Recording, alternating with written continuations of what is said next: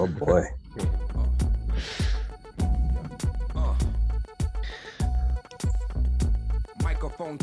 Hello, sir. What's poppin'? We're back. Episode 63. Yes, we are. Yep. I remember when this song came out, like club age, you know, and just seeing people walking around the club doing this dance like they're doing right here.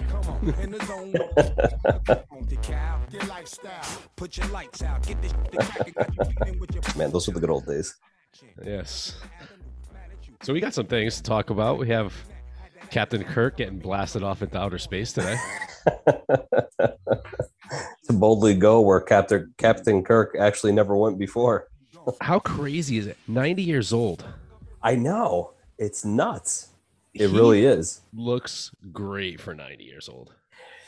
You know, I was watching an episode of Ancient Aliens recently, and they actually had him on, kind of like, I guess you could say, for lack of a better description, like moderating a discussion amongst like some of the quote unquote ancient astronaut theorists. But I'll tell you what, man, he's sharper than most like 60 or 50-year-olds, to be quite honest. I tell you who And he's he looks fantastic for 90. He looks fantastic. He's sharper than the leader of the free world. Yeah, I think, you know, a fucking snowball is sharper than the leader of the free world, to be quite honest. Dude, you know what? I feel like this today. So let's just indulge right into the poison here. I'm gonna It's one of those weeks, huh? yeah, just because it's just I feel like laughing, man. I feel like laughing. It's just been everything. I was thinking before we started, and I was thinking to myself, how many groans and head shakes of disgust am I going to get from the Sith this week? I guess we'll find out. Yes, we will. So today is going to be a Crown Royal Regal Apple Day. Ah, very nice. You know what? No. And the only reason I'm going to go back to the Noble Oak is for one reason and one reason only. That's the reason right there. That's a nice one. It is a nice one. I'm going to go with that. That one was solid, without a doubt. Yep. Let's see if I could get mine going. So I got a Glenfiddich. I don't know how the hell you pronounce it. What else? It's CH, so for me it's Glenfiddich. But let's see if I could get it. Oh, 15-year, by the way. Let's see what we can get here. Oh, a little better. That was wonderful from this perspective. That's right. It'll taste even better. Cheers, my friend. Cheers. Oh yeah. Poured it over my my asteroid of ice. Salute. Salute, my friend. Going back and forth, different news outlets today. I've always been fascinated by outer space, and just the idea that you sent somebody from Star Trek into outer space for the actual first time ever. 90-year-old man, like we were just saying. And then I must have just left it on. I turned the TV on. So obviously it starts back up in like the last channel that I was on. And it was just in time for Joe Biden's speech. You catch any of it today? I did not. Well, you didn't miss anything. Basically, what I got from it was he finally realized that it's time to start getting some of these ships out of the ocean that are full of cargo. Maybe it's time to start getting on it. And what I'm thinking is that he really sees the fact that he's probably not going to be able to get his PlayStation 5 for Christmas. Once they started talking about how there's going to be product delays and people aren't going to be getting Christmas presents this year because the supply chain is just completely fucked, then it was time for him to do something. So basically, the moral of what his stump speech was today was that he was saying that basically we're going to be getting a lot of these ports operating on 24/7 schedules, which begs the question. I mean, what were they doing before? I mean, not 5 o'clock means 5 o'clock, man. We're stopping. I don't care how many hundreds of ships are sitting in the middle of the Pacific. And I mean, I feel like there's some things that tie together. I mean, I added some ideas here. I mean, and like we have all these ships, they're sitting there, and the supply chain has just been hot topic for a few weeks now. Something that happened in just in regular conversation. A lot of people don't even know that there was an oil spill in California that was caused, they're saying, by one of the anchors from one of these boats. Yeah. Yeah. Supposedly, from what I understand, one of these boats had dropped anchor and dragged the pipeline and ended up just severing it, from what I understand. Yeah, there was like a 13-inch gas in it. Oopsie. Jesus. Oopsie, Yeah. oh, sorry. But I mean, we've got to be pushing to get a lot of these people to go back to work, man. But not only that, like I started to say, these Yeah. ports, Yeah. they only have limited hours. Like they're not, when there's ships sitting out there, like the foreman won't grant a couple hours overtime to somebody. Like, hey, we got to get these things unloaded. Or what is Well, it? from what I've heard from this, it seems like it's they can't find work at all. They can't find people to fill the jobs, which is absolutely fascinating if you ask Well, me. yeah, but who was working there before? I don't know. It's a good Everybody just question. left. I mean, I get it. A lot of places, when this whole pandemic Well, I hit, guess it's when the pandemic first started, I get it. A lot of people that were eligible to retire, we they left. yeah. So from what I understand from this too is that it's not just working the ports to unload the ships. From what I understand, there's a shortage of truckers and all the logistics to get these goods from the ports to actually their final destination, if you will, for lack of a better description. Apparently, there's need for these workers along the way, and apparently there aren't enough people to fill the jobs. But where did all these people go? I mean, there's help wanted signs everywhere, right? We don't have. I mean, did that many people really die off in COVID? That now we have a shortage of people to like get back to civilization as it once was. Yeah, who knows? I mean, it's hard to say. It's just I don't know. I guess like all along the logistical chain, if you will, seems like there's people that are missing in key positions to keep moving the product. Well, why can't we So who find knows? them? I mean, there's sign-on incentives across the board for people to get back to work now. Has it just been so long that people just got accustomed to just staying at home? Well, it's interesting too because there's been this whole thing for the past 6 months that I've seen about called the Great Resignation, and a lot of people a lot of economists and I don't know, labor experts or whatever have been predicting this quote unquote Great Resignation from last year until now, and they're basically saying that the pandemic has kind of caused a lot of people to reevaluate what they do every day, like for their profession, and has really pushed people into considering new careers altogether. So you have to wonder if that has something to do with it as well, because um, I mean, every sector of business, I don't think one has really been spared, but it seems like every sector of business has seen some sort of job casualties, people leaving, just changing careers altogether. Mm. So it's Yeah, pretty interesting. it's been a long time since I bought up like an actual newspaper, but it'd be interesting to just look through the classified sections. Is that still a thing? I mean, there's so many different outlets now. Monster, Indeed. There's so many different avenues where people kind of job hunt online.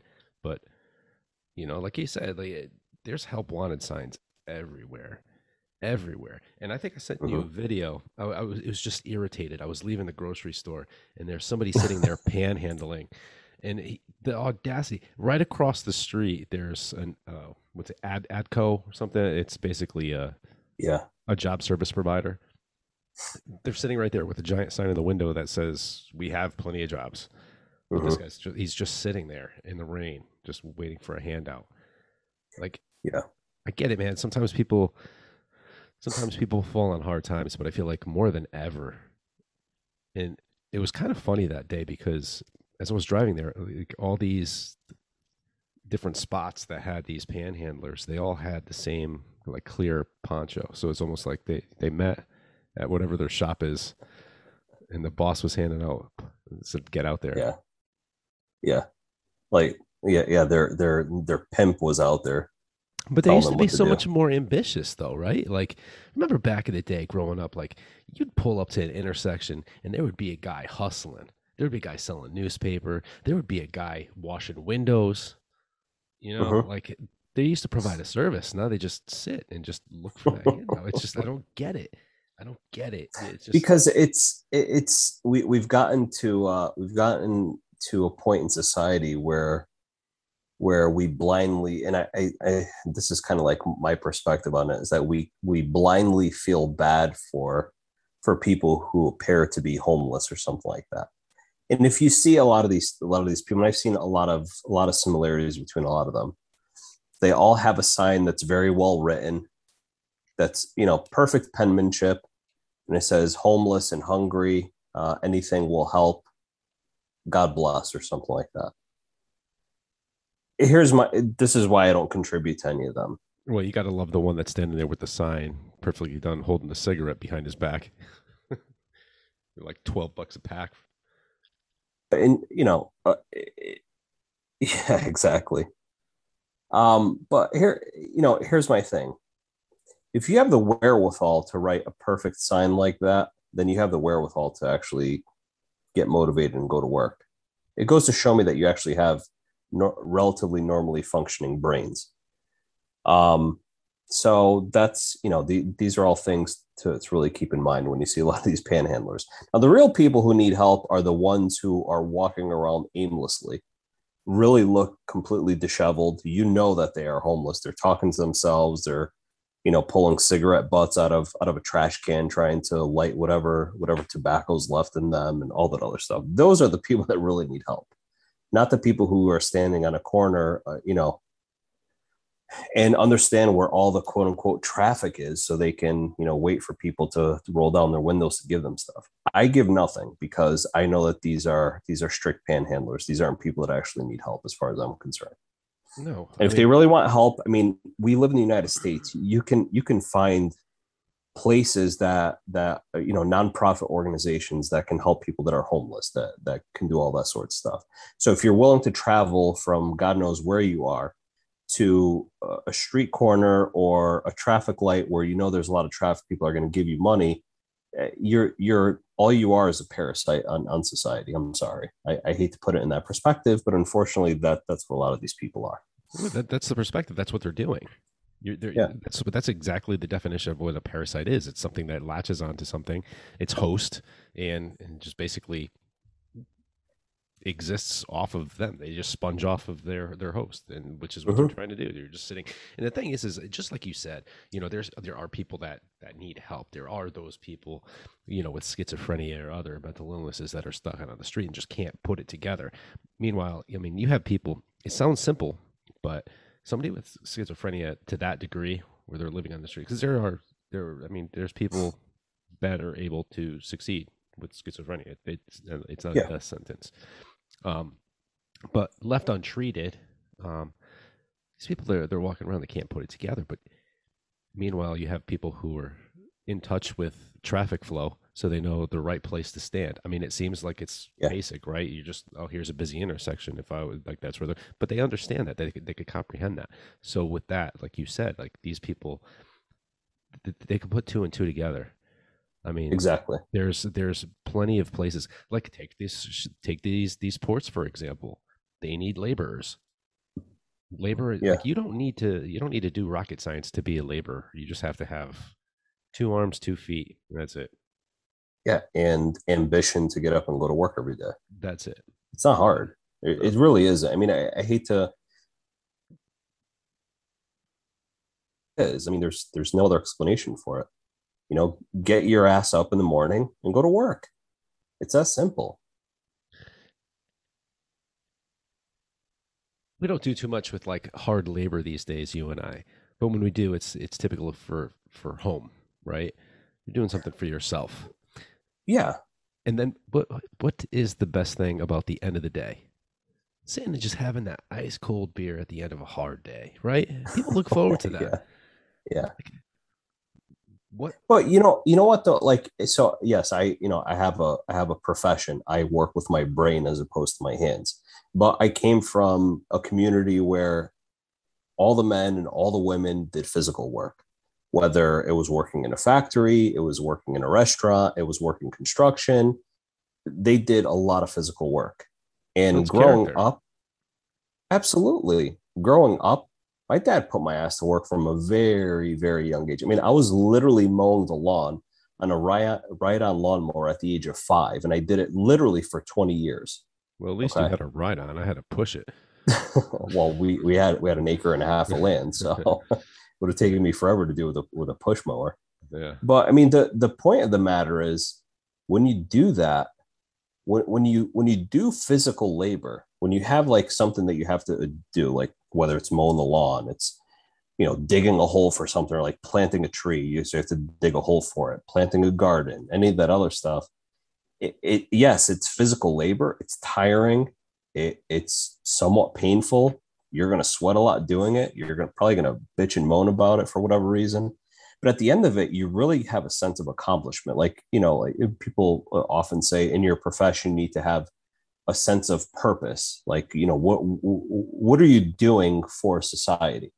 Like for me, I have a sense of purpose because I work in medicine. I work in infectious diseases. So I try to make sure that patients who need the right antibiotics are getting them. That's my sense of purpose, and making that better for patients. But when you're doing physical labor, like I see it, like I can visualize it a lot with carpenters, with bricklayers, with people who build stone walls. Like you're actually building something you could put your hands on, you could touch. And at the end, when you're done looking at it, you have a serious sense of accomplishment, like probably more so than most other professions, because you've actually made something. You put in a lot of physical effort and you made something that's tangible. You can look at it, you could touch it, you can feel it, you can smell it. And that gives you a real good feeling as a human being, sense of purpose that you've basically, brought to life essentially. Why people don't have that desire anymore, it just, because for me it seems like people, as time goes on, people have less of a sense of purpose. I'm baffled by that, to be quite honest. And I don't know if it's that they've been ingrained into thinking that society owes them something, that they don't need to do anything to get something for it. I don't know, it's baffling. Do you think that it might be fair to say that really we have an epidemic where people are just losing their sense of pride? You know, it's our built-in reward system where we just understand that at the end of a long day, after accomplishing something, whether it's in medicine or whether it's building somebody's wall, someone's home, whatever the case may be, at the end of the day, you've done something, you feel the accomplishment, like I'm glad that's over. You know what I mean? Even if it's not I'm glad that's over, but like, if you're saying I'm glad that's over, that means you served a purpose, like you were just saying. Exactly. So what do you think is doing, because it's a different type of person today as 30, 40, 50 years ago. I mean, look how much People are a harder. lot softer nowadays. 100%. So you think like it's just that's just leading to people expecting things to be handed to them. Take, for example, even in sports, right? Even in sports, kids, they get their participation trophies. People make jokes about now, right? So even at that age, there's no reward for hard work. For It's not to say with sports, because a lot of it just comes down, especially at young ages, it's just kind of comes down to natural ability, like Yeah, I mean, I kind of scoffed at the idea of participation trophies. And then I had my son in t-ball this past spring and early summer, and he's 4 years old. He doesn't understand what it is to be competitive. He doesn't even understand the fucking sport, right? To be quite honest. So I mean, like, just to see that excitement on his face, like, oh, I got a trophy. He doesn't know what it means. If it means like I'm a champion, or I didn't get a trophy, so I'm a loser or something like that. It was nice to see him get excited. I think where yeah, it but I don't really think the started. idea of participation trophies was like people weren't directing their frustration of it towards 4 year olds, though. Yeah, I think where you start to see the impact of that, like the real impact of that in terms of people thinking that now they're owed something, is that when kids start to get into their early teens, when they start to develop into being an adult. now you're starting to influence them to think that no matter what their effort is, they're going to get rewarded, and that's wrong. That really is wrong. um 4 or 5 years old, they don't really understand competition. They just want to have fun. But like once kids start getting to that age where they understand competition and they understand that they need to work their ass off to win, if you just reward them just for whatever result they find, that's where you're going to have a major impact on their psychology when it comes to that, as far as I'm concerned. Now, again, this is me just dumb pharmacist thinking about some no psychiatrist or psychologist. So what the hell do I know? But that's what I'm observing with that. But I mean, getting to the bigger picture, like we were just talking about, I think people are a lot softer nowadays, and I don't know what it is. I think it's that, unfortunately, I think we are slowly transitioning to a more socialist type of society, and it's scary because I see what is happening with us, or so my cousin's husband, who's Italian, he moved here about 10, 15 years ago or so, within that time frame. So he's been living in the United States for that time. And he was just in Italy this past summer. He went back to visit family. Unfortunately, his father actually passed away while he was there. He was terminally ill with cancer, but he happened to be there when his dad passed away. So he came back, and this past weekend we had a family gathering, and I was talking to him about it. I was like, so how is Italy? How are people doing there? Because I know that they have a socialist, basically, government, socialist society, and there's been issues for years for their economy and work and all that other stuff. He's like people just they live their lives every day. I was like, are they working? He's like, no, they don't work. He's like, if they do, they don't make that much in Texas anyway. He's like, but they don't care. They don't really think about tomorrow. They live for today. He's like, people are out at restaurants or out at clubs, at bars. They don't care. They just go out, and they don't own anything. Everybody lives in an apartment, especially within like the urban areas. So not only like within the actual cities, but the suburban areas as well. He's like, they just don't care. They don't care about their future. They live only for today, is basically what he was getting to.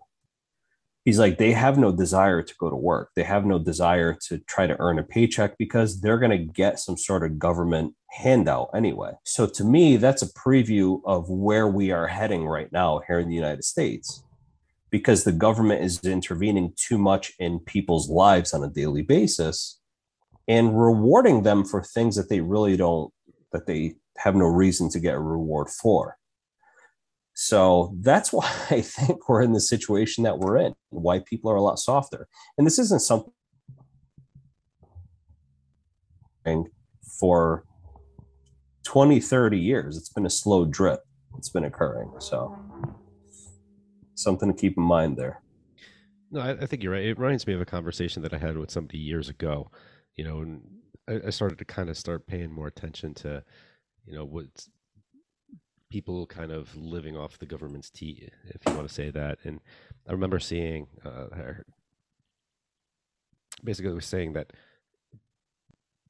there's people that'll just take what the government gives them, and they're just sitting on a milk crate all day, outside of a liquor store or something like that. And this is the life that they get, but we're paying to support this person and X, Y, and Z. And his retort was just basically saying, like, he's like, listen, if this all he wants to do, fine. He was fine with the idea that somebody could do that. I was disgusted, right? Me too. Nobody, and it was just like, but you work hard. You work for a living. You go places. You go on vacation. You get to see things. You have a much better life than what he has. So, I mean, it kind of made me view things a little bit different, just in regards to like, okay, well, yeah, I could be a sponge and just sit on this milk crate, but that guy's never going to go to, to the islands or anything like that. He's never going to go to Europe. He's never going to travel. He's never going to see anything, right? He's going to live on that. He probably hasn't left the city that he lives in months. But that's a question that I have for society. It's like, why don't you have the desire to make your life better? I mean, yeah, don't get me wrong. It takes effort. It takes a lot of hard work. I mean, I make a very good salary doing what I do, but I didn't get here because somebody gave it to me. I got here because I earned it. I worked my ass off. I mean, even now I'm working, I'm working more now than I was at the last job that I had. I'm working 10, 12, sometimes 16-hour days because I have incentive to get things done faster and get things done more efficient. So, but it's hard for me to imagine why other people don't have it, and it's not. You don't have to do what I do. You don't have to become a doctor. You don't have to become a neurosurgeon or an astrophysicist or something crazy like that. But even just get a career, do some sort of a trade, become a plumber, become a carpenter, do something, go fucking mowing lawns. I don't know, washing cars. There's a guy that I went to high school with. He has a car detailing business. It doesn't take a lot of brain effort to be a car detailer, but he's damn good at what he does. And I don't expect people to go get a fucking PhD. I'm fascinated by people who can do this every day and accomplish nothing. Like I don't know. Like, and that's the thing that separates us from the rest of the animal world is that we try to advance our species. We try to advance our way of life. The human condition, as a lot of people put it. Why don't you want to contribute to that? It's fascinating to me. Like people who just sit there and just kind of, you know, like it's almost like you start a movie on the TV and you just let it play, but nobody's watching it. It's like you just let it you let it run its course. You let it run its duration. That's exactly what you're doing as a human being with your life. You're letting your life run its course by just doing nothing and just from the log. I don't know. I don't get it. I think that's a great analogy. Like I was saying there, I mean, if you guys caught the gist of what I was saying between all the freezes and curse words and so on and so forth. I mean, you really need to have a sense of purpose in life. And all all joking aside, I think as a human being, that's really what makes us unique on the face of this earth is that we don't just you don't just get up in the morning, you kind of like try to find what your next meal is, and if you're able to do that, then you're successful for the day. I mean, we're at a point in society where we can do more than that. We could do significantly more than that, and we have been doing that for hundreds, if not thousands of years, just improving the human condition. And everybody in society really has to contribute to that. That's the point I'm trying to make. And it doesn't matter what it doesn't. You don't have to be a Nobel Peace Prize winner. You don't have to invent some like crazy thing for people to use. It's as simple as getting up in the morning, sweeping a floor. I mean, you're doing something. I feel like this In is all going to turn into honesty, that. It's going to turn into that speech by that admiral where he's like talks about how all you have to do is make your bed and then you're going to be successful. yeah, I think what you're referring to is Rear Admiral uh, William McRaven, who was commander of Joint Special Operations Command for the U.S. during the war on terrorism for the past 20 years. He retired recently. I forgot how recently. And what you're referring to is the graduation speech he gave at University of Texas a few years back. And he spoke about that. So he was a Navy SEAL. He was a Navy, went through SEAL training, and actually was on one of the first SEAL Team 6 teams. So he had been in the Navy, even after he had gotten out of the teams and kind of moved up as time went on, and lo and behold, became the commander or whatever you want to call it for Joint Special Operations Command. So he oversaw all of Special Operations Force missions, whether it was like Delta Force, SEAL Team 6, regular SEAL teams, Rangers, Task Force 160 for I think their Air Force. But you kind of get the point. And what he was doing in that graduation speech is just saying, like, like just have small victories every single day, and it'll help you get through whatever you're doing. But you need to have motivation to do that. You need to have a sense of purpose. And again, it doesn't have to be anything extravagant. Get up in the morning or whatever your shift is and go to your job and do it. That's all society is asking of you. If you're sitting there and doing absolutely nothing, you're not doing anything for society. If anything, you're holding society back. And it's a tragedy. It really is. It's a waste of a life for you to do absolutely nothing with it. But anyway, hopefully this rant doesn't crash the internet once again. So there's a story that's coming out. PCR test basically is what a lot of these COVID tests are. When you get a swab, it's either what's the rapid test? It's a PCR or what's the other one? At this point, there's so many that are out there.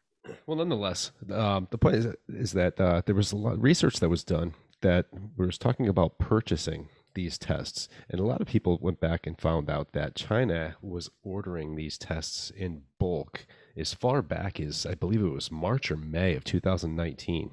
May of 2019. Yep. Which this wasn't even nearly reported until, we were talking about the first confirmed cases were like November. This is months before that.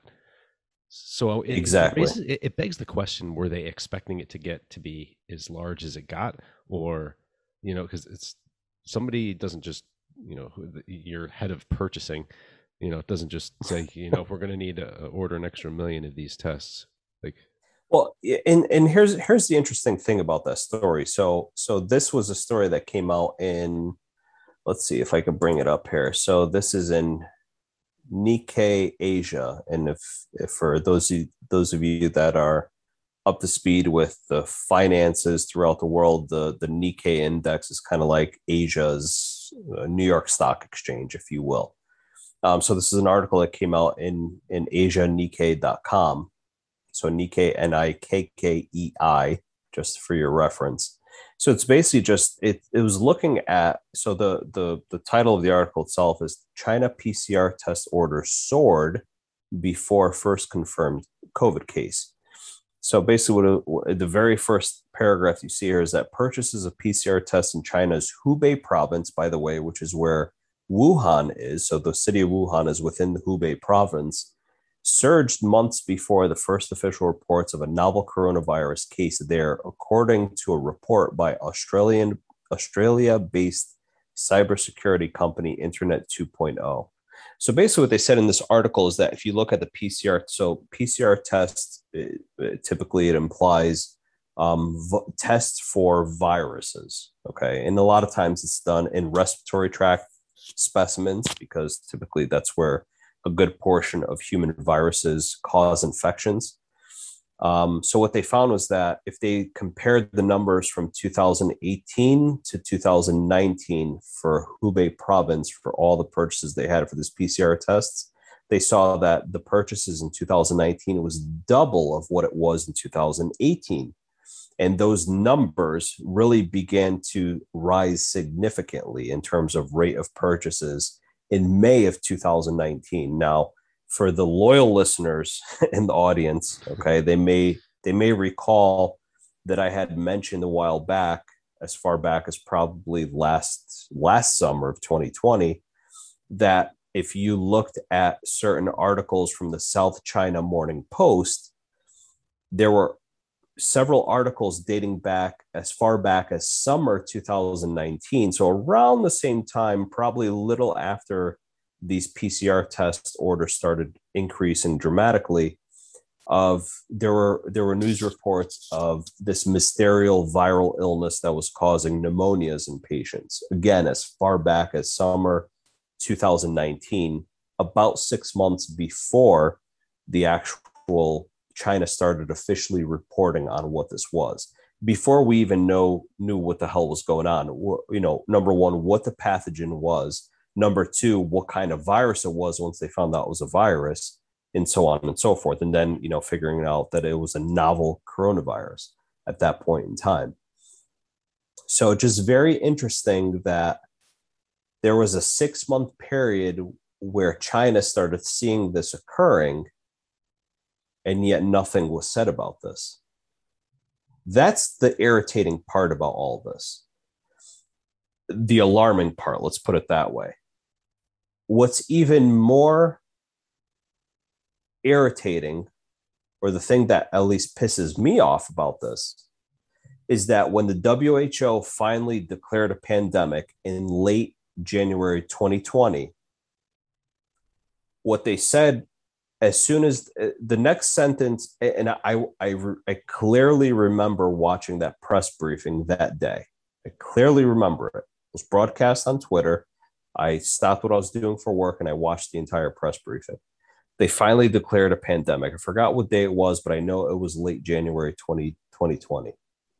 The next sentence after they declared a pandemic, they said, we shouldn't, and again, I'm paraphrasing at this point, but we shouldn't basically pin this on the Chinese. We shouldn't use this as an opportunity to, to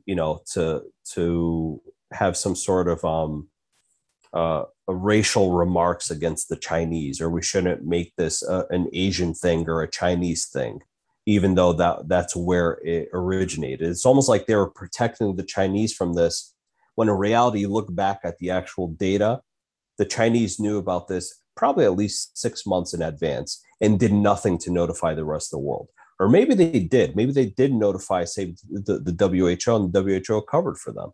Mm. Why? Why is that the case? Now, this is the reason why we wanted to pull out of the WHO, because they're not really interested in the best interests of the United States. They're more interested in appeasing the Chinese, which really doesn't make sense to me. And I don't mean that against the Chinese people. I mean that against the Chinese Communist Party. Okay. They're more interested in appeasing the CCP as opposed to really protecting the rest of the world. Okay. Why is that? Because China is one of their largest donors, as is the United States. But why they wouldn't appease us as opposed to China really doesn't make any sense to me. So that's why a lot of people are here within the United States are really pissed off at the WHO and really think that they're a useless organization, to be quite honest. What is the benefit of having the WHO? What do they do? I mean, do they just basically collect statistics? I mean, that's something that our CDC does, or they do, but they also help with, I mean, I've never heard of a humanitarian, a humanitarian effort that was led by the WHO. I've never heard of that, and maybe a lot of them. I just don't know. Yeah, so I mean, a lot of them are, and it's more health related humanitarian efforts, where it's like the UN is more like, broadly speaking, humanitarian efforts, whereas the WHO is more like, disease outbreak issues or addressing things like mother mortality during childbirth or something like that. Like they try to address those issues. They try to help third world countries develop protocols or treatment guidelines for how to take care of relatively basic healthcare needs. So it's like they do things like that. But somebody made a good point that their benefit, what they did for world health or global health, if you will, was good, 50 to 70 years ago. But then within the past 30 years or so, they've become very political or so. And they've not really held the best interests of the world altogether. It's almost like they played more political games within the past 20 to 30 years, as opposed to contributing very well to global health altogether. And I think this pandemic really highlighted a lot of the bullshit that WHO has put the world through. I mean, when when you declare a pandemic and the next line after that is, let's protect the Chinese because we don't want people to racially profile Asians and all that other stuff, is complete garbage as far as I'm concerned. And it's but we had our own politicians doing it here too. I mean, when we Yes, we started to did. lock down our flights and, no more flights from Florida or from China, we have Nancy Pelosi saying, we need to come out and to Chinatown and we can't be xenophobic. Like, Yeah, it's like where was the and common I sense remember there? that. I remember that day. It was almost like the WHO was more worried about xenophobia than they were of protecting the world from the worst pandemic in 100 years. It was fascinating. I wanted to throw my phone out the window as I'm watching this unfold. I'm like, is this for real? Is this a joke or what is going on here? Like it didn't make any sense to me. It really didn't. And I was fascinated by the words that came out of the director general's mouth at that during that press briefing. It's I don't think fascinating. I don't think I remember hearing the term xenophobic more than I had in 2020. And it started Yep. early in the year when they were talking about, travel restrictions and everything to and from China. But it seemed like it just kind of continued, right? I don't know what month it was where there was that shooter. Remember the shooter? He was targeting like the massage parlors and such, right? He Yeah, in like Atlanta. yeah, he legit said like I didn't shoot them because they're Asian. He's like I shot them because they work in the sex industry or whatever he was alleging, right? So, Hmm. but the media just wanted to say no, this is who he was shooting. Like it happened to Yeah. be that's who the victims were. It's Yeah. sad, but that's they got targeted because of the massage and everything. But he said that he was traveling to Florida and he was going to go to some adult entertainment kind of thing and continue to wreak havoc there too. So, I mean, what if he had made it there? Would they still be talking about the fact that his initial victims were of Asian descent, or would they be talking about everybody collectively? You know what I mean? But it was like that story. Just they needed that to be the story, and then just they were immediately following that. It was like this 2 or 3 month time period where anytime there was some random act of violence in a city or whatever, it would always highlight what the demographic was, and it was an Asian, Yep. right? So it was just like this constant barrage of Asian hate that was just being examined. And listen, I'm not going to deny it. I mean, I, I feel like Asians deal with a brunt of racism that people don't even realize they're being racist Yeah. doing than any other ethnicity. Yeah. I think And so so, too. so I get it. So I mean, I don't get it. I don't know what it feels like, to be on that end of it, but I could only imagine. Yeah. So, Agreed. but so China starts with the PCR test, and now what do we got here? We got China officially declaring George Soros as a global terrorist. Is this for real? I didn't even like. I looked at the news source that you shared here, and I've never heard of geopolitical. Yeah. So Are apparently you? they're Is this a Russian they're website? yeah, they're a Russian website, which kind of tells you everything. So it's almost like the Russians are trying to instigate a fight between the Chinese and George Soros. Just fine by me, I guess. Dude, I don't know. I hear this guy's name come up all the time, and his name was big in the whole QAnon thing. He was the enemy. He was pulling the puppet strings and orchestrating all this evil in the world and behind like babies being sold on black market to be sold to the elite so the rich could drink the blood of baby. All this crazy. I don't really know anything about who he is. Yeah, I mean he's kind of a mystery man, but if you do enough digging, you can find some stuff about him. Now it depends on your source, and I caution people to really consider their source of information when it comes to George Soros. So, as far as I know, for what I've known for the past 10 to 15 years, he is not a good person. Okay. Um, but he is a it's not he's worked in, for lack of a better description, the hedge fund industry for a number of years, and he's made some pretty interesting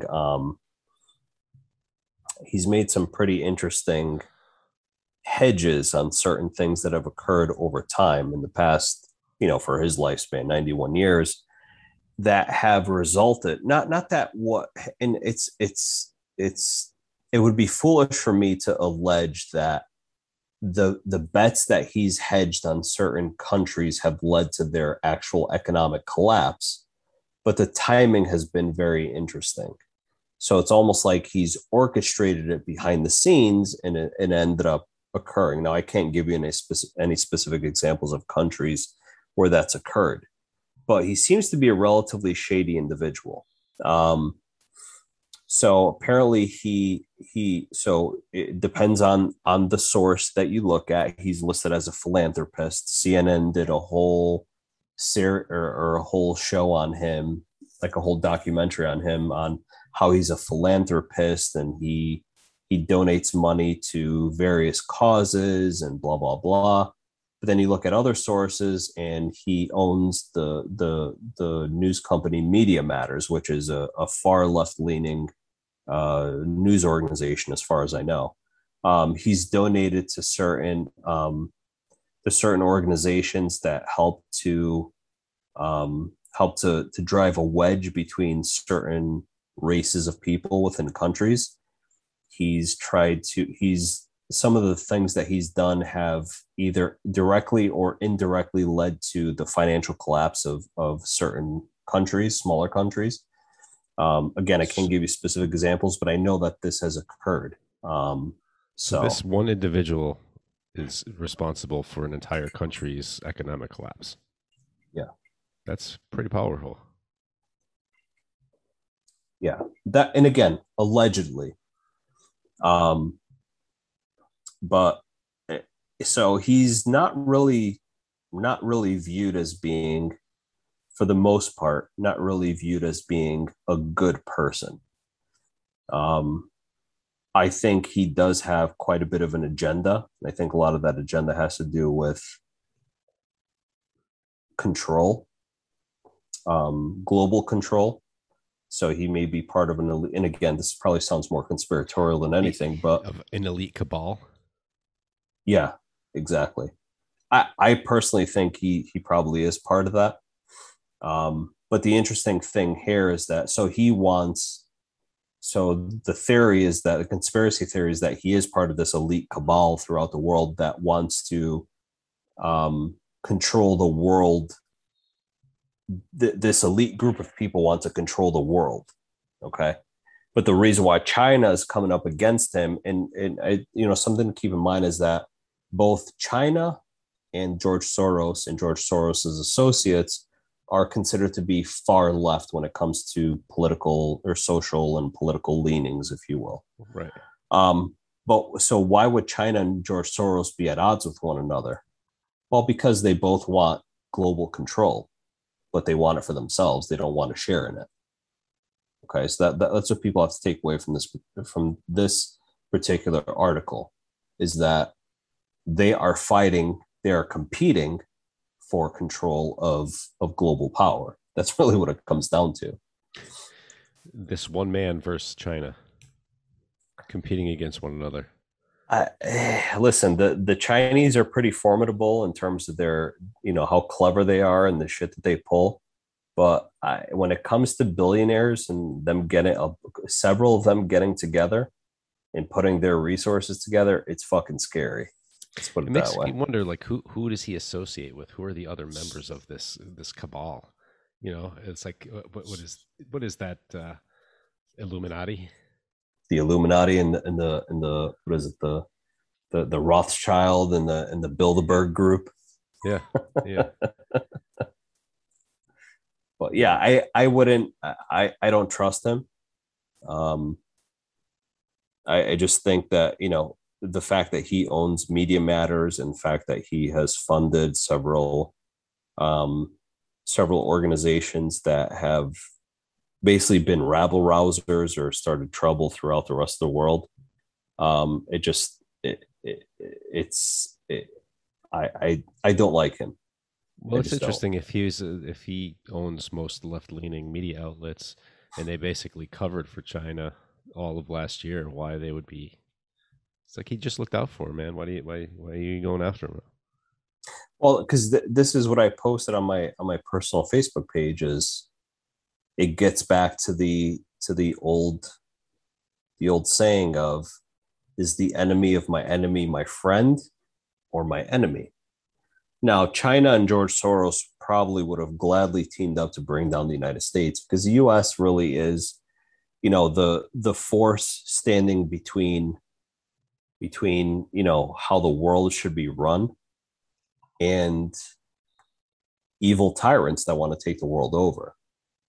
So people want to complain about the United States and us sticking our nose in our business, but reality of the situation is, for all the wars that we've gotten into in the past century that have included foreign countries, not once have we tried taking one of them over. Not once have we really invaded them and trying occupying that particular country and keeping it as our own, as in the same way that Russia has done with all the other countries in Central Asia or in the Eastern Bloc of Europe. I know that's an old term, but you kind of get the idea. If you remember, the USSR throughout the 80s and the early 90s. I think we kind of wanted to do that with Afghanistan, though. I mean, we had different reasons for going into Afghanistan, but for the reasons that we stayed there for so long, I think we wanted to convert that country into being more like us. Right, but I think the intention was for us to eventually get the hell out of there.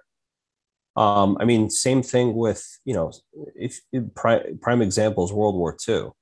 I mean, yeah, we defeated Germany, we defeated Italy, and we defeated Japan, but we wanted nothing with taking those countries over. We didn't want them to turn into the 51st, 52nd, and 53rd state of the United States. We wanted them to get back to who they were as for their own individual countries, but we wanted to ensure that the tyrannical governments that they had went away and that they were more democratic altogether.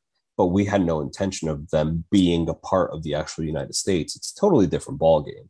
Mm. Now, if you look at Russia with what they did with the USSR, they took over a lot of those countries in Central Asia. They took over a good portion of countries in Eastern Europe.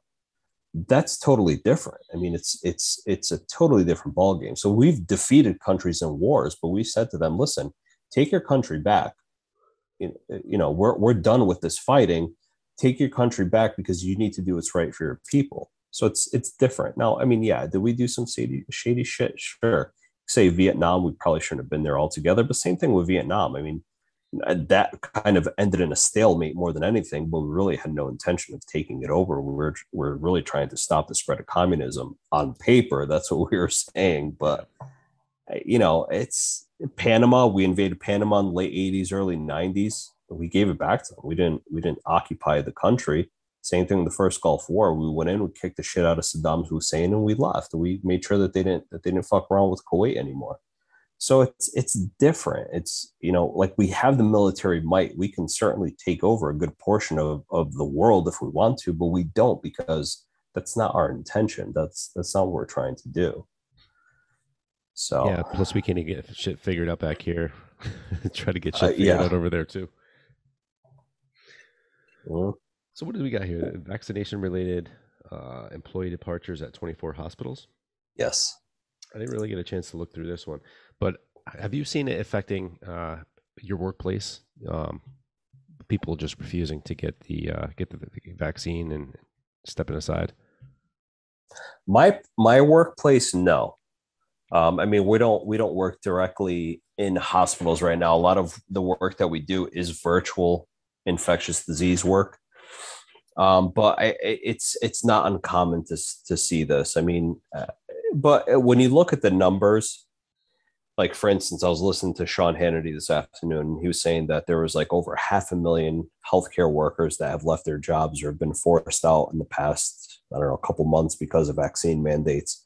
That may sound like a lot, but if you think about it, that's a drop in the bucket compared to the total number of people that actually work in healthcare within the United States. That's a very small number. And if you look at this particular article, it ranges anywhere from like 1% to 5% of the hospital's workforce.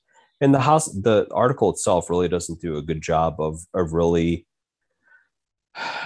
segmenting, like, how many nurses, how many pharmacists, how many doctors, how many, for lack of a better description, how many dishwashers, how many maintenance people were laid off because they didn't want to take the vaccine. They just kind of group everybody together as saying like 1 to 4% of the hospital's workforce. Yeah. So it's really interesting to or it's interesting.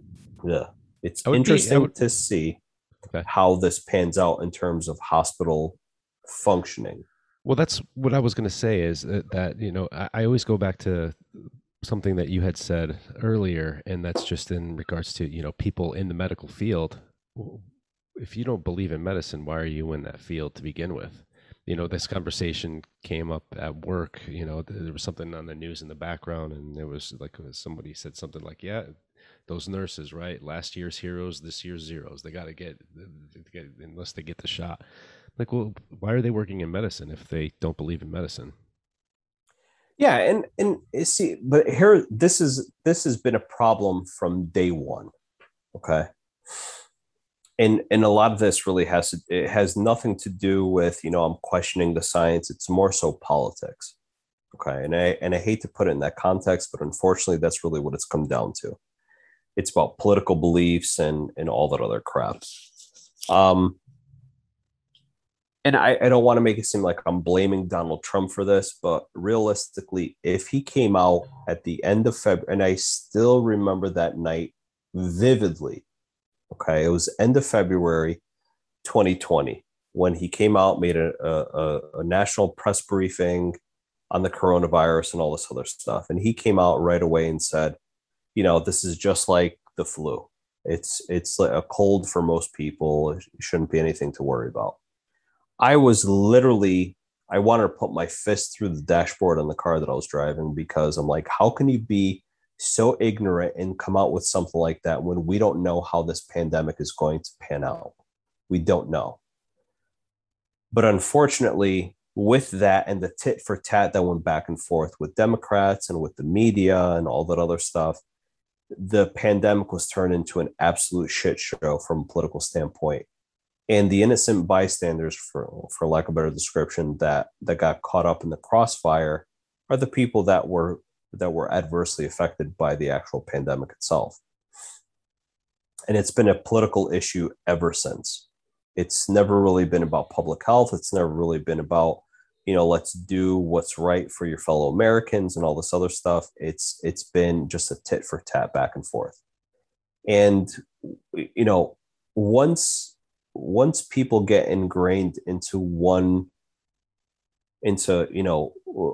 train of thought, every time you try to the slightest attack that you put on them, they're going to get defensive for it, and they're just going to shut down to any sort of logic and explaining to them, the vaccine really isn't that bad.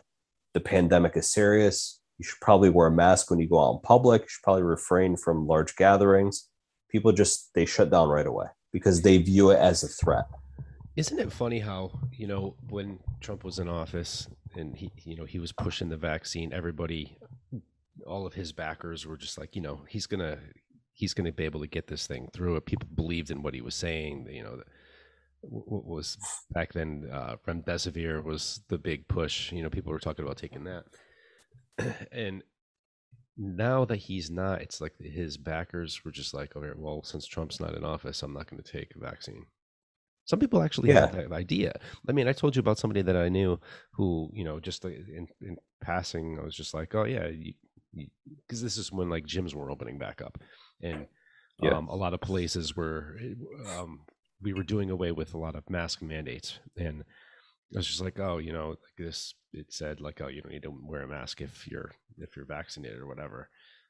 Like, oh no, nobody has to wear them. I was, well, I was like, did you get it or no? Like, she's like, oh hell no, I'm conservative. I'm not getting that. Like, what does that have to do with anything? But this is the way some people think because yeah. that person isn't the only one that thinks like that. You know what I mean? This is just No, one small droplet of millions of people that have this idea. I mean, what are they saying? Like it's 186 million people, I think, that are fully vaccinated in the United States, and what is our yeah, population? 330 million. yeah, So, I mean, we're more than half. It's good, but I mean, yeah, when the vaccines first started getting rolling out, there was this idea that we were going to get back to some semblance of normalization, but the talk was herd immunity and what it would take to get to herd immunity. Now, if you have 180 million people that are vaccinated, see this, it's not going to matter anyway, because we're finding out that people that are vaccinated are still actually getting the disease anyway. Yeah, I mean, yes, they're getting it, and and this is what people are not understanding, especially the ones that are anti-vax. And I blame the media for this because they sensationalize a lot of these stories as opposed to presenting them with objective information. A lot of it, and again, it's come down to, and that's a sidebar type of thing of, our media is a fucking joke right now, and it's really all about clickbait. It's about advertisement dollars and all that other bullshit. It really has nothing to do with actually reporting the news objectively. It's a travesty as far as I'm concerned. But anyway, that when the average person sees that, oh well, you can have, if you've gotten the vaccine you can still get COVID, they're not understanding in what context. They just look at it as simply being black and white, because everything's been presented to them as being black and white. You get COVID, you're going to die. That's what a lot of people think, or they don't think that. It's either, and if you look at what people are saying, it's like, oh well, the mortality rate is 0.5%. So I have a 99.5% chance of surviving. Right, you do, but you're forgetting about all the spectrum of illness that you could have between being completely asymptomatic and fucking dying. Okay, it's a big spectrum in between, and yet they don't seem to understand that. They look at it as they're making it a black and white issue, and it's not. It's much more complex than that. Same thing with the vaccination. Nobody ever has come out and said vaccines are going to put a force field around you and COVID won't come, to within 500 feet of you. Nobody's ever come out and said that. And yet the media has made it seem like, and a lot of our leaders have made it seem like that is the only answer to getting us out of the pandemic. And that's not the case. The vaccine, and we've said it on this multiple times, the vaccine does not give you absolutely 100% protection. It's another layer of protection on preventing you from getting severely ill from COVID, but it is the best protection for you to prevent you from getting severely ill. Now, can you still contract COVID? Yes. Can you still get sick from COVID? Yes. Can you get severely ill from COVID? Yes, but the chances are very low. Can you die from COVID even if you've gotten vaccinated?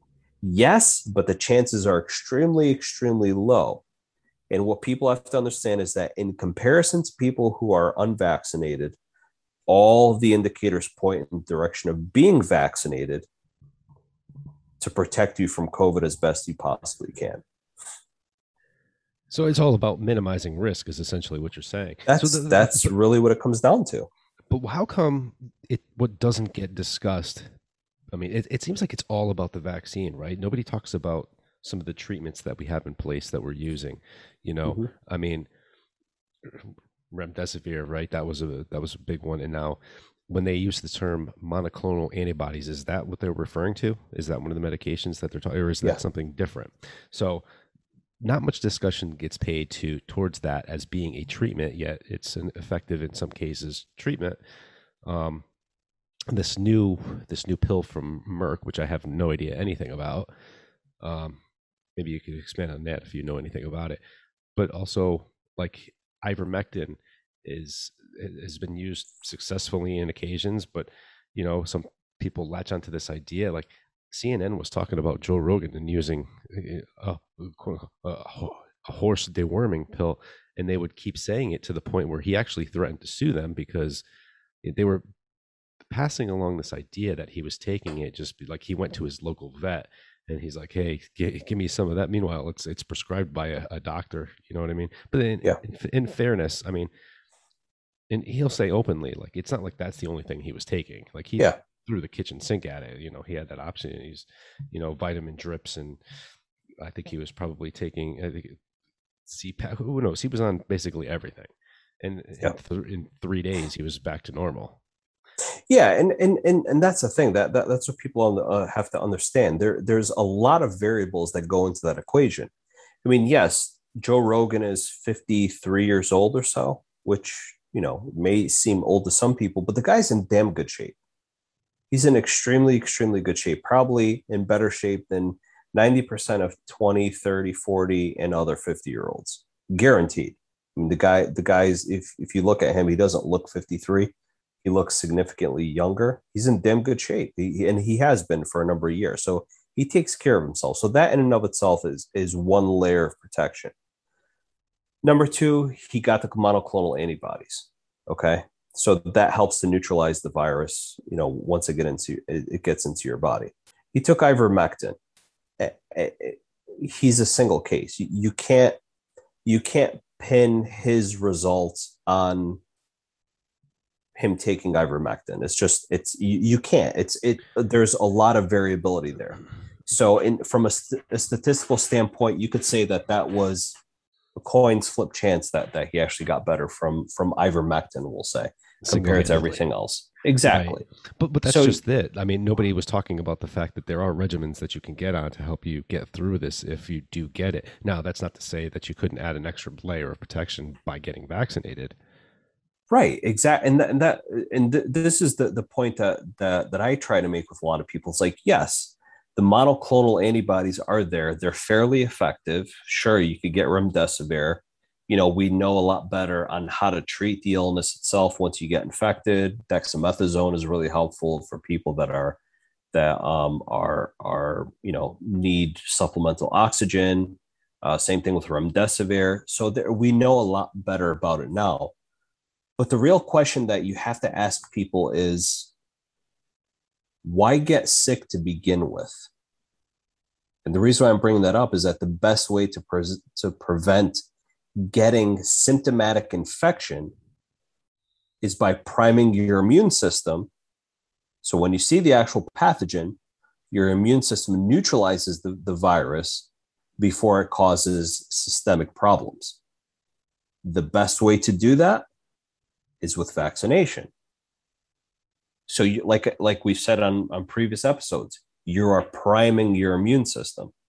So when your body does encounter the pathogen, you don't have that cytokine storm or that crazy immune system response that a lot of people got, that landed them in the ICU, landed them on a ventilator, landed them unfortunately in the morgue as well. Mm-hmm. So the best way to avoid getting extremely sick is with vaccination. Whereas once you're infected, once you get sick, now it's a totally different ballgame. So the real question is, why get sick to begin with? A lot of people talk about natural immunity. Oh, natural immunity is better than synthetic immunity from the vaccine. In what context? And what I would remind people of is that in order to get natural immunity, that means you have to be exposed to the virus, which means more than likely you're going to get sick from it, which means you have a chance of developing serious illness, getting hospitalized, ending up in the ICU on a ventilator, and potentially dying. Why do you want to risk that versus getting a vaccine that helps to prevent the illness altogether? It's prevention versus treatment. It makes no sense to me whatsoever. Now, I mean, listen, if people want to take their chance, I guess it's fine. I'm not for mandating anybody getting a vaccine, but I really want people to think critically about these things. Like, if anybody's ever gotten the flu, you felt like shit for probably 2-3 days. Why go through that? Why bother? I mean, it just doesn't make any sense to me when you get a vaccine that can help prevent that altogether, to help prevent you from getting sick altogether. And it's not just about getting sick from flu. It's the post-influenza bacterial pneumonias that end up killing people. That's what kills people, not the actual influenza itself. So why would you want to risk that? It just doesn't make any sense. It's like speeding on the highway at 150 miles an hour and not wearing a seatbelt. Why would you do that? It just doesn't make any sense. Well, because you're going 150 miles an hour, and even if you're wearing a seatbelt, you crash, you're probably going to die anyway.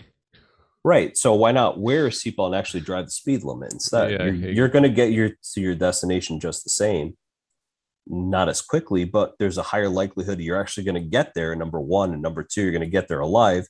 Number three, you're going to get there in one piece. yeah, So it's a risk versus benefit. It just doesn't make any sense to me. But here, this is the problem why we're in the situation that we're in with so much hesitancy and so much defiance against these recommendations coming from our health authorities. Is that um, you know it hasn't been explained to them in that way. It hasn't been explained to them. This is about minimizing your risk, not eliminating it completely. And you have to look at the big picture. Our public health authorities have done an absolute awful job of translating the message appropriately to the American people. Hence the reason why I have so many people that are just so pissed off at government mandates and all that other bullshit that's come out in the past 6 months or so, if not a little longer. So that's why we're in the situation that we're in. right. You know, We went from vaccination mandate or mask mandates to vaccination mandates, and you're seeing a couple governors, including this one I saw you that you shared, was kind of it made me chuckle because you have, I mean, Governor Abbott, yeah, he just signed into law no mask mandates in Texas. I think DeSantis had already done so in Florida, but in Idaho, it took their regular governor leaving the state for a little bit, and then his lieutenant governor just hopped in the driver's seat and said, "All right, we're not going to have these mandates here. Executive order." That's become yep, like the big thing over the last couple of years. I feel like the word executive order. Everything is done with executive order. yep. I mean, Which goes uh, completely against our government and what it stands for. To be quite honest. right. I mean, here in Connecticut, we just our governor just extended his executive powers for another year, basically. I think until February. It's not quite a year, Yeah, but 6 months or 6 months. so. Yeah, but Yeah. still, I mean, that basically it becomes a dictatorship because you can just do whatever you want to do. Yeah, I mean, yeah, in theory, yes, but in reality, do they actually become more of a dictator? And here's the thing, with Texas and Florida. I mean, you're the and I'm going to use this term very loosely, but the quote unquote conservative base in both Florida and Texas are chairing these ideas that the government is intervening in how certain businesses can run altogether. Now, the reason I bring that up is that the state governments are dictating to private businesses and what they can and can't do. I want people to think about that for a second. The state governments are dictating what private business can and can't do. Tell me how that is different from a state like Florida, like California, mandating that you have to wear a fucking mask outdoors, even if you have your own private business. So now you have the same ideology on two completely different ends of the spectrum. They are no in ideology, they are no different from one another because now government is dictating what you can or can't do. Same thing with, say, we'll take it a step further. Same thing with Texas abortion law. Okay, they determine who can and can't have an abortion. Okay, it's no different. I want people to really, really think that through. When you get the extremes on political ideologies, they are not much different from one another because it comes down to governmental control. Okay. So please keep that in mind when you start going on your rant about, cheering for your political team. They're all wolves in sheep's clothing as far as I'm concerned. Let's see here. What Just else? because you agree with it doesn't mean it's right. No, no. Listen, I'll I'll cheer for my team even if they, you know. So I was talking about the Raiders, their old motto, you ain't cheating, you ain't trying. Yep, that's another disaster in the making. Oh wow, yeah, this John Gruden thing. Yep.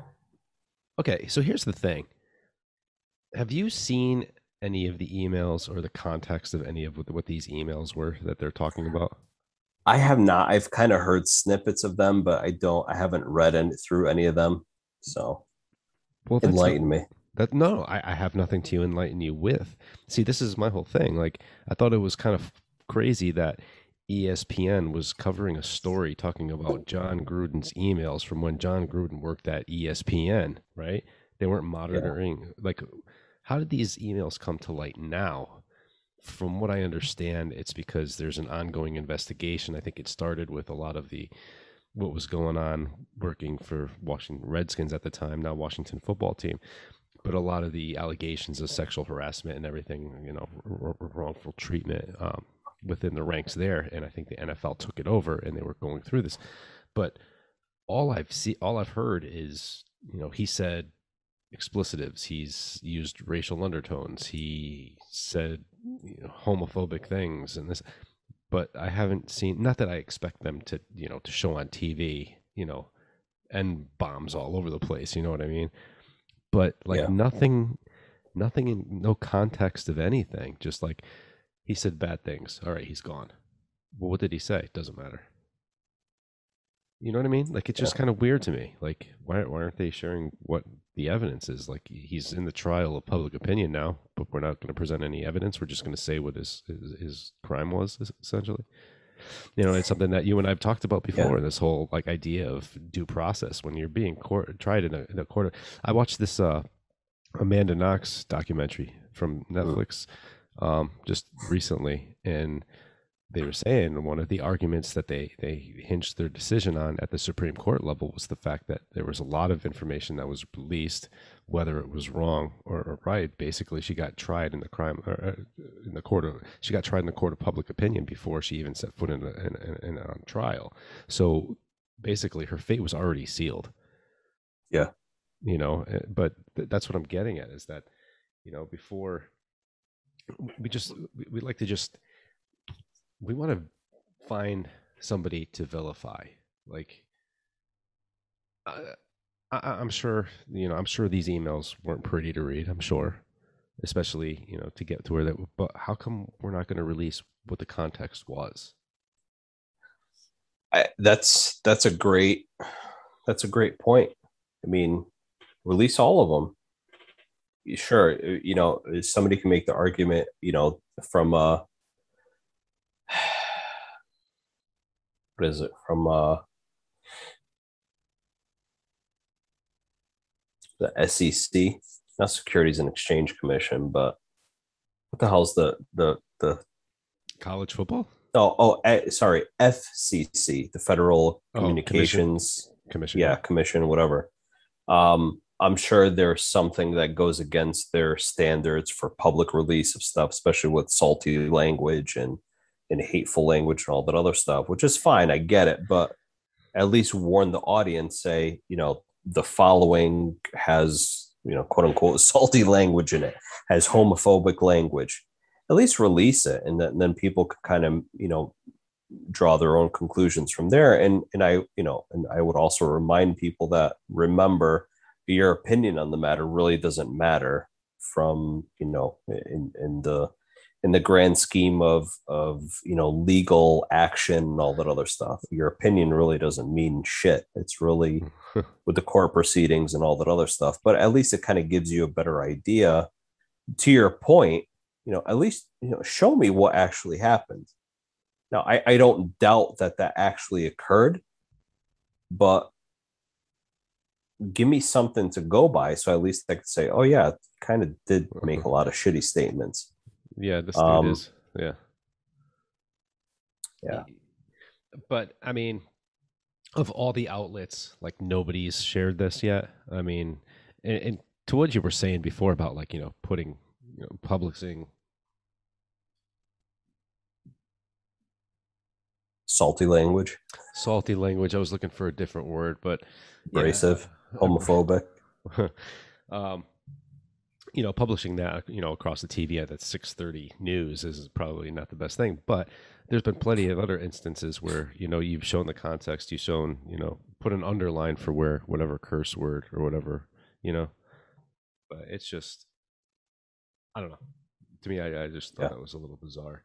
So apparently there was a human trafficking sting in Ohio.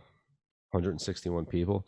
What I got from the article was every time they basically found one person, it led to 8 more people being found, and Hmm. this web just kept getting expanded and expanded. 161 people were involved in it. It's insane. That's a lot of people. That's a That's a lot of lot, and people. it was several public officials too. It wasn't just like Oh, private I saw that. citizens. It was You get a firemen. fireman, a city councilman, and all this other stuff. It's just insanity. But it just go, and I can't say I'm surprised, but I mean, like, and it's not unique to the United States. I think this idea of human trafficking and just you know abuse of other human beings, enslavement has been around for centuries and for thousands of years. And to think that it's going to go away anytime soon is foolish, but it's still disgusting. It Of really is. course. I mean, Christ, the pyramids were built with slaves. You think they weren't bought and sold? No, the aliens built those. This is true. But the humans were put here to be slaves for the aliens. Now you're on the right track. Mm, The aliens enslaved us. they did. They did. I mean, not me, but you kind of get the point. Wasn't the idea? Excuse me. Initially, we were put here to harvest gold. The Anunnaki, That's it. Yes. when they went to ancient Sumeria. Hmm. Mm. Right down the street. Yeah, but it's You got just, I mean, like, You take Sesame getting Street to get there. and the yellow brick road. Mm. Um, it's just, it's horrific. It really is. I mean, whether it's trafficking children for the sex trade and all this other stuff, or just women that have been kidnapped in foreign countries, or volunteered their bodies for this particular trade, it's disgusting. And the fact that there's still a market for it is horrifying. Like, if my you know god forbid, god forbid, my children ever got kidnapped and put into some sort of human trafficking trade, I would literally be like Liam Neeson in Taken. I would literally make it my life's effort to find these people and to wipe their history off the face of the earth. I would literally give up everything that I have and just make my life's mission to get my kids back, and to bury these fucking people. Yeah, but I would literally do that. these a lot of these third world countries, though, I mean, it's no problem to get somebody sold into this idea because It's horrific. they have nothing. They come from nothing. So Yeah, basically, and you sell people this the is idea, especially down in South America. You sell people the idea. I'm going to get you to America. You want to go to America? You want to live the American dream? I'll get you there. yeah. They don't realize it comes with But that kind of price. oh yeah, but this is the problem when you have poor leadership in a country. You have leaders in a country that are only in what they're doing for themselves and not for their people. When you're a public servant, you're sacrificing part of your life to serve your people. Okay? Get shit done. I don't care how fucking poor your country is, you get shit done. You don't just take money from people and you don't give a fuck about anybody else. That makes you a parasite. That makes you the lowest of all human beings. You're going to You're the crash the scum internet of the again. earth. You're going to crash the internet again. Good. I hope they hear me this time. Last but not least, the official cause of death for Gabby Potato has been released as strangulation. Yeah, it's horrific to laugh, but the way you said it was actually pretty funny. Meanwhile, her boyfriend, Laundry, still on the loose. Yeah, so like I was listening to You know, CNN. Dog Bounty Hunter is after him. Yeah, did you see the thing that I posted on Facebook about that? No, what do you got? If Dog the Bounty Hunter finds Brian Laundrie, I'm never paying taxes again. That's pretty accurate. Yeah. All Yeah. this human resources that are devoted to finding this one guy who they know, or do they? Just went for a hike, never to be seen again. The whole Yeah. thing's weird, man. The whole thing's weird. He's definitely getting help. Oh, without a doubt. Without Yes. I'm sure his parents were involved from the beginning. I mean, for them to be so nonchalant about everything, and now all of a sudden, like going to Starbucks while their son is on the loose, and there's a national manhunt for them, like making it seem like it's business as usual. I mean, come on. Well, you're Give me gonna a need to fucking stop break. for you're gonna need to stop for a cup of coffee eventually, anyway. If I knew that my son was a suspect in murdering his fiance, I'd be out there fucking searching for him myself. And then once I'd find him, I'd beat the shit out of him for what he just did.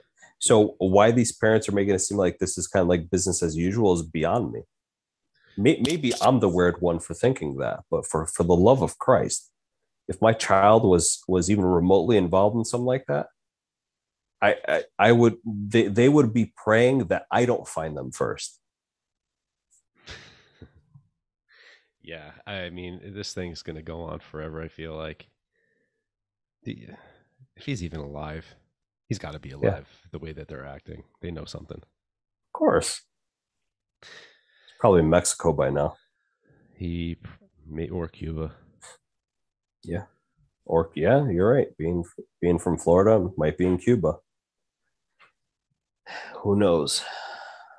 I don't know, buddy, but I do know that "Let's Go Brandon" has become like my new favorite chant. I love this thing.